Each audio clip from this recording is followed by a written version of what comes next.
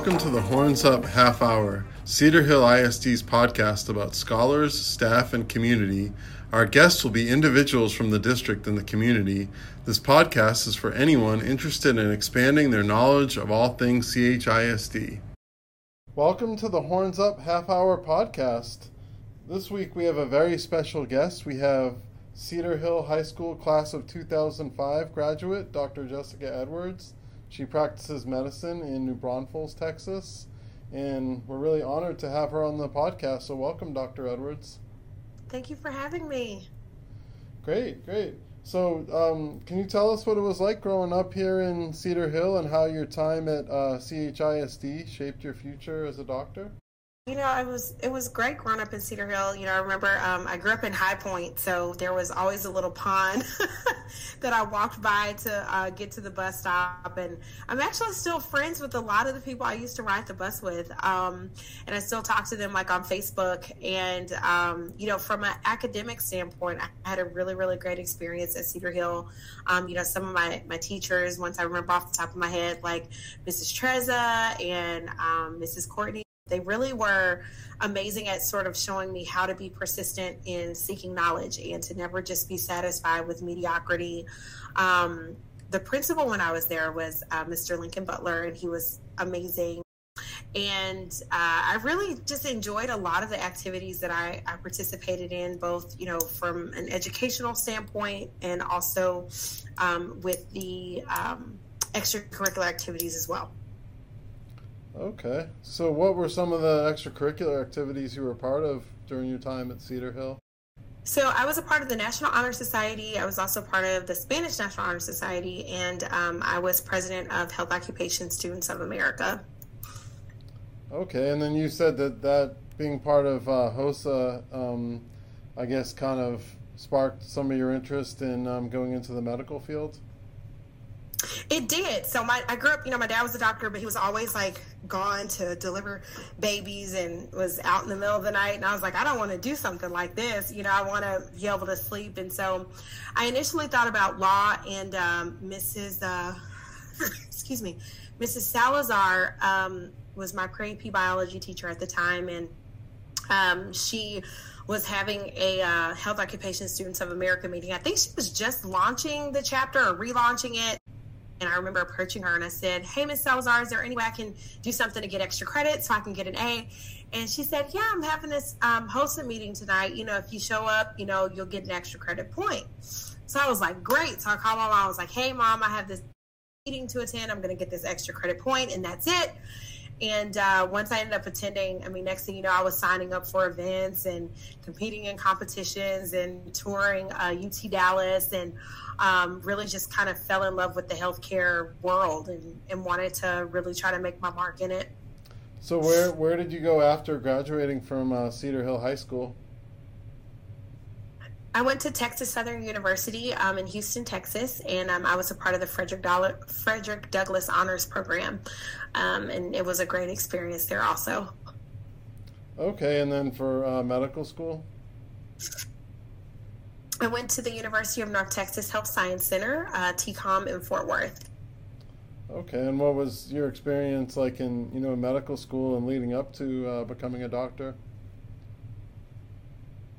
That was a very interesting experience. I think from, you know, sort of getting out of this bubble of being, you know, with a bunch of family all the time and having kind of that support to sort of going to a new environment where, you know, I didn't have a bunch of family members or friends, really kind of prepared me to be able to kind of stand on my own, and to grow as a person by being, you know, in an area outside of Dallas. I feel like I actually grew a lot by being able to do undergraduate in Houston and then live in Fort Worth, which was, you know, a little bit farther from Dallas, so I could stay focused.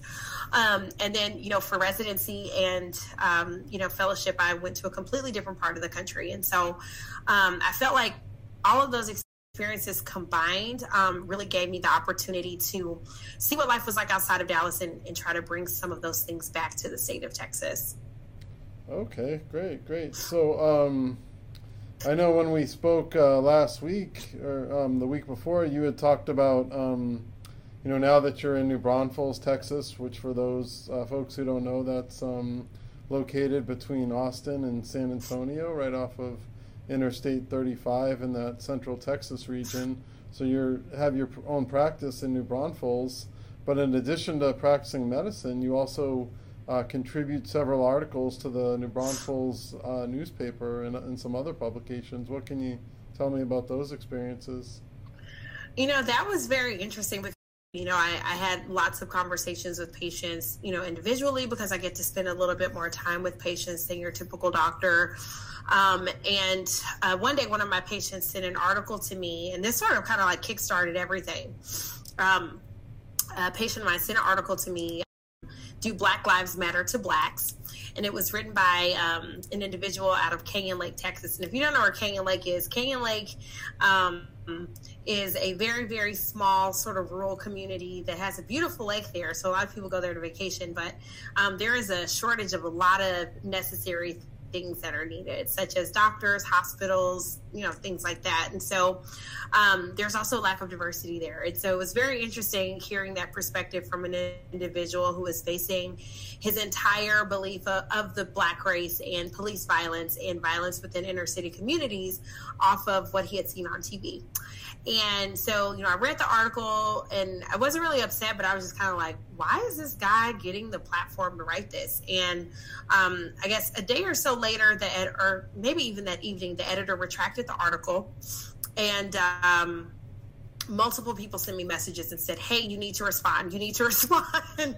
And so when I did respond, that sort of opened the door for me to write articles on even other topics. I wrote one in regards to COVID and reopening schools. And so, I wrote an article sort of talking about perceptions and how those things sort of matter. And next thing you know, I was speaking at a school board meeting about diversity, and, it just kind of all started and has taken off. Okay. And then I understand was it from that experience contributing to the local newspaper that you decided to start a podcast as well? I actually started my podcast back in May.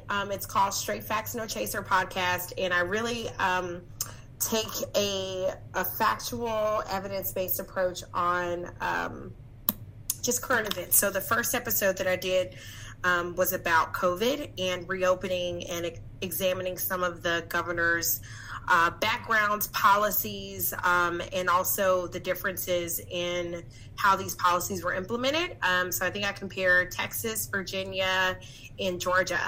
It was just very interesting to just kind of see how different leaders' backgrounds determined how they did things. And so for me, that was kind of fascinating, and people really liked that episode. And so I decided to do more. I've done some about, voting rights. I've done some about, healthcare. I've done some, with a former police officer talking about police reform and just various topics. I've got an upcoming episode about why is healthcare so expensive. So I'm looking forward to doing that one because I'm sure that's a topic a lot of people want to talk about. So as far as, starting you started the podcast and contributing to the newspaper, and then of course this area here in the Dallas and Cedar Hill area where you grew up, it's definitely a very diverse area, and they may not have that same level of diversity in the New Braunfels area, but have you seen in the amount of time that you've been working on this, have you seen any progress? Yes, I have. I think the conscience of the school board has been pricked to, look into hiring a diversity director for the school district within the community, which I think is a huge step. I mean, if you look at New Braunfels 10 years ago, it didn't look anything like it does now. And I think it's been a really great opportunity to sort of introduce some new voices to, a community who's probably heard a lot of the same voices for so many years.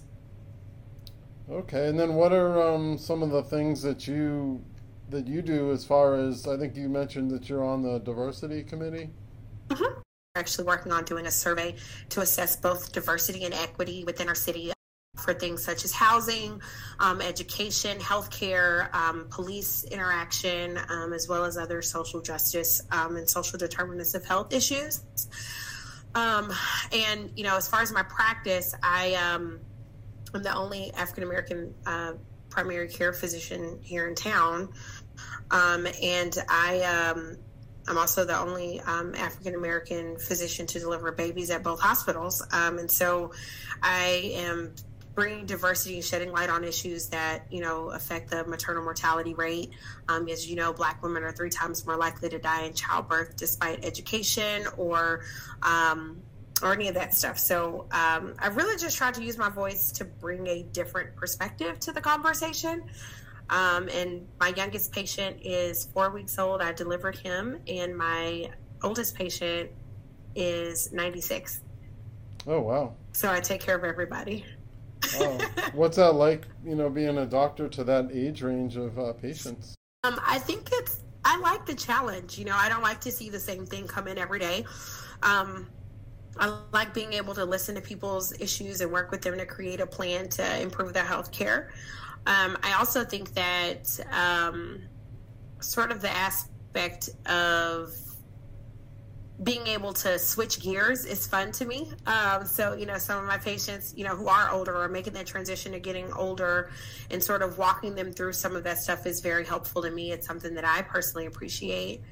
And then the other aspect of that is just thinking about what things people should be thinking about moving forward. Unfortunately, with the COVID pandemic, it's been a very interesting conversation with patients, particularly those who are in high risk, careers, about making sure that their affairs are in order, considering life insurance, things that you probably never really talk to your doctor about during, your visit, but just kind of with all of the changes, it's been a great, I think, platform as a family physician who takes care of a lot of families to start to have those conversations about how different current events can affect us. Okay. So what have you learned, and how have things really changed from the COVID-19 pandemic from a physician's perspective? Well, I think for me, I've been I feel like I've been ahead of the curve from the beginning, right? So, in my practice, when I opened it like a year and a half ago, I already had telemedicine. And so for me, it was really just kind of an easy switch. And when I was looking at some of the data produced by the Texas Medical Association, 75% of the participated in the survey had not actually used telemedicine before that, which was very interesting. And so I think medicine is changing from just this run-in-the-mill, see as many patients as you can, to figuring out how to do things efficiently, but also making sure that you can accommodate patients. Because some of the issues that we've seen during this time has been access to care. There have been some patients who have needed to have surgery done, and they weren't able to have it done because, the hospitals had to leave room for, the potential of COVID cases. It's changed now. Sort of even swabbing people for COVID before they can come into the hospital to deliver. It's really changed things. I think for me personally in my practice, it's changed what accessibility for my patients looks like. Typically, like during flu season, a patient would call and say, "Hey, Dr. Edwards, I need to be seen." My assistant would schedule them. I would, come into the office, evaluate them, do the flu swab, wait for it to come back. And now things have changed to where, because I'm implementing technology, I can send them a questionnaire beforehand. Some of the ugly things that COVID has brought out is, one, when you look at the family leave, I think we're one of the only nations that, I think before the president wrote an executive order about it, we did not have like a paid family leave policy on a federal level outside of FMLA. So it had been a really long time since we had that. And then with the CARES Act, companies, that met the criteria had to give people who were sick or suspected to have COVID 14 days of paid leave during the pandemic. And so some of the ugly things it brought out was that some people, some of my patients were like, "Hey, I'm sick and my job is trying to make me come in." And I'd have to gently remind them, "Hey, according to the CARES Act, this patient has access to leave, And so it's been very interesting from that perspective to see people have to make difficult decisions to either go back to work to be able to feed their family, not going to work or having to take unpaid leave and, things like that. Okay, and then I know you've shared with me that you've done a lot of medical advocacy work both here in Texas and nationally. What can you tell me about that? Yeah, so the first time I actually did some advocacy on the Texas state level was when I was in medical school, and we went to, I think the Deals for Medical Excellence Day when we were in Austin, and so we got a chance to meet with our legislators about increasing the amount of residency slots in the state of Texas, which we have since done. It's been amazing, to keep more physicians here in Texas. And then from that point during residency, I had an opportunity to participate in the shaping of my employment contract as a resident, which I think is a great experience to get, so that once you become a practicing physician, you're able to negotiate a contract. And then there was a bill in New Jersey that had that any sort of like intern would not have access to state disability insurance. And so one of the hospital systems was using that as a reason to not give residents who were in their first year, who were called interns, access to that temporary disability. And so we worked with Sandra Cunningham, who was my state rep at the time, to get that language changed. And so now resident physicians who are in their first year, aka interns, have access to that, which is amazing. And then some of the work that I'm doing now, we've done a lot of work around, doctors for camp closures, done a lot of work around, resident well-being, physician well-being, mental health. And most recently, I'm preparing a policy brief about a potential Medicare loan repayment program for physicians who choose to take care, or potentially for medical students who make the decision to take care of the medically underserved population. So kind of my hands are in the pot in a lot of different ways. So yeah, like you said, you're working on a lot of different things. What are some of your future plans? Future plans. People always ask me that. I would say, I think, one, I'm considering making a run at local politics. Not sure what position yet, but considering doing that. I am also interested in continuing to build on the amount of knowledge that I have now, both from the policy standpoint. So considering getting my master's in public health. I'm not sure yet. And then, if nothing else, trying to, I think probably my ultimate goal would be to become a media correspondent, like on the medical side. Mm-hmm. Okay, what interests you in that?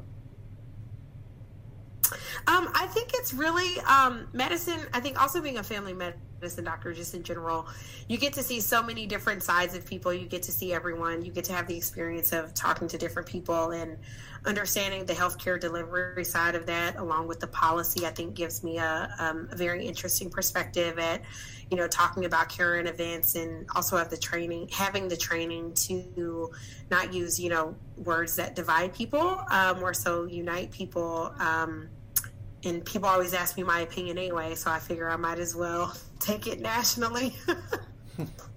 So, on that note, what's some important medical advice that you could share with families and scholars? So, medical advice, as we go back to school and, as those things happen, I think really making sure that there is aggressive screening for symptoms of COVID. I think fever is the number one symptom. And so really making sure that you're checking your child every day for a fever or whatever system that the school has in place, to make sure that children are not, going to school sick. Students should be advocating for themselves that if they, have an immunocompromised loved one at home and they need to, do distance learning or remote learning, to be able to have that flexibility to do that and to advocate for that. Anything as far as like individuals though? I think would be very helpful. I'm sorry? What about as far as like for individuals? For individuals, I think hand washing, sanitizer is super important. I think masks are very important. There's so much data that shows that, the coronavirus can spread more than 6 feet. And so I think really practicing proper hygiene and trying to avoid very close social interaction unless absolutely necessary is very important. One thing that I did, I actually had COVID back in end of June, beginning of July. I went to a funeral for a beloved patient of mine who passed away suddenly. And 5 days after the funeral, woke up horrible migraine, fever, cough. It was terrible. And so, that was a very important lesson to me for trying to only attend events that, are very necessary and trying to decrease the likelihood of spreading COVID. So were you able to recover from it? I was. I was sick, what was that, Sunday until maybe Friday or Saturday. And it took me, I have a history of childhood asthma, and I hadn't had a flare-up of it since probably college, maybe. And I had to use my inhaler almost a couple times a day for about 3 to 4 weeks afterwards. I just got to the point where I haven't had to use it the last 2 to 3 weeks, but before that it was pretty bad. Okay. And then, so are you concerned with the long-term effects at all? I think we don't know enough about it, and I think not knowing the long-term effects is why I think so many entities, including, not necessarily federal government, but, state governments, especially our governor here in Texas, is trying to make sure that people continue to wear masks because we don't know it will affect us long-term because this is really our first time dealing with it. So I think trying to prevent as many people from getting it as possible is going to be our best way to do that. Okay. Well, thank you for coming on the Horns Up Half Hour podcast. We really appreciate you coming on the show as a guest. And then what was the name of your podcast if you want to share it with people again? Sure. It's called Straight Facts No Chaser Podcast. Okay, great. Well, thanks again for coming on the podcast. Alrighty. Thank you so much for having me.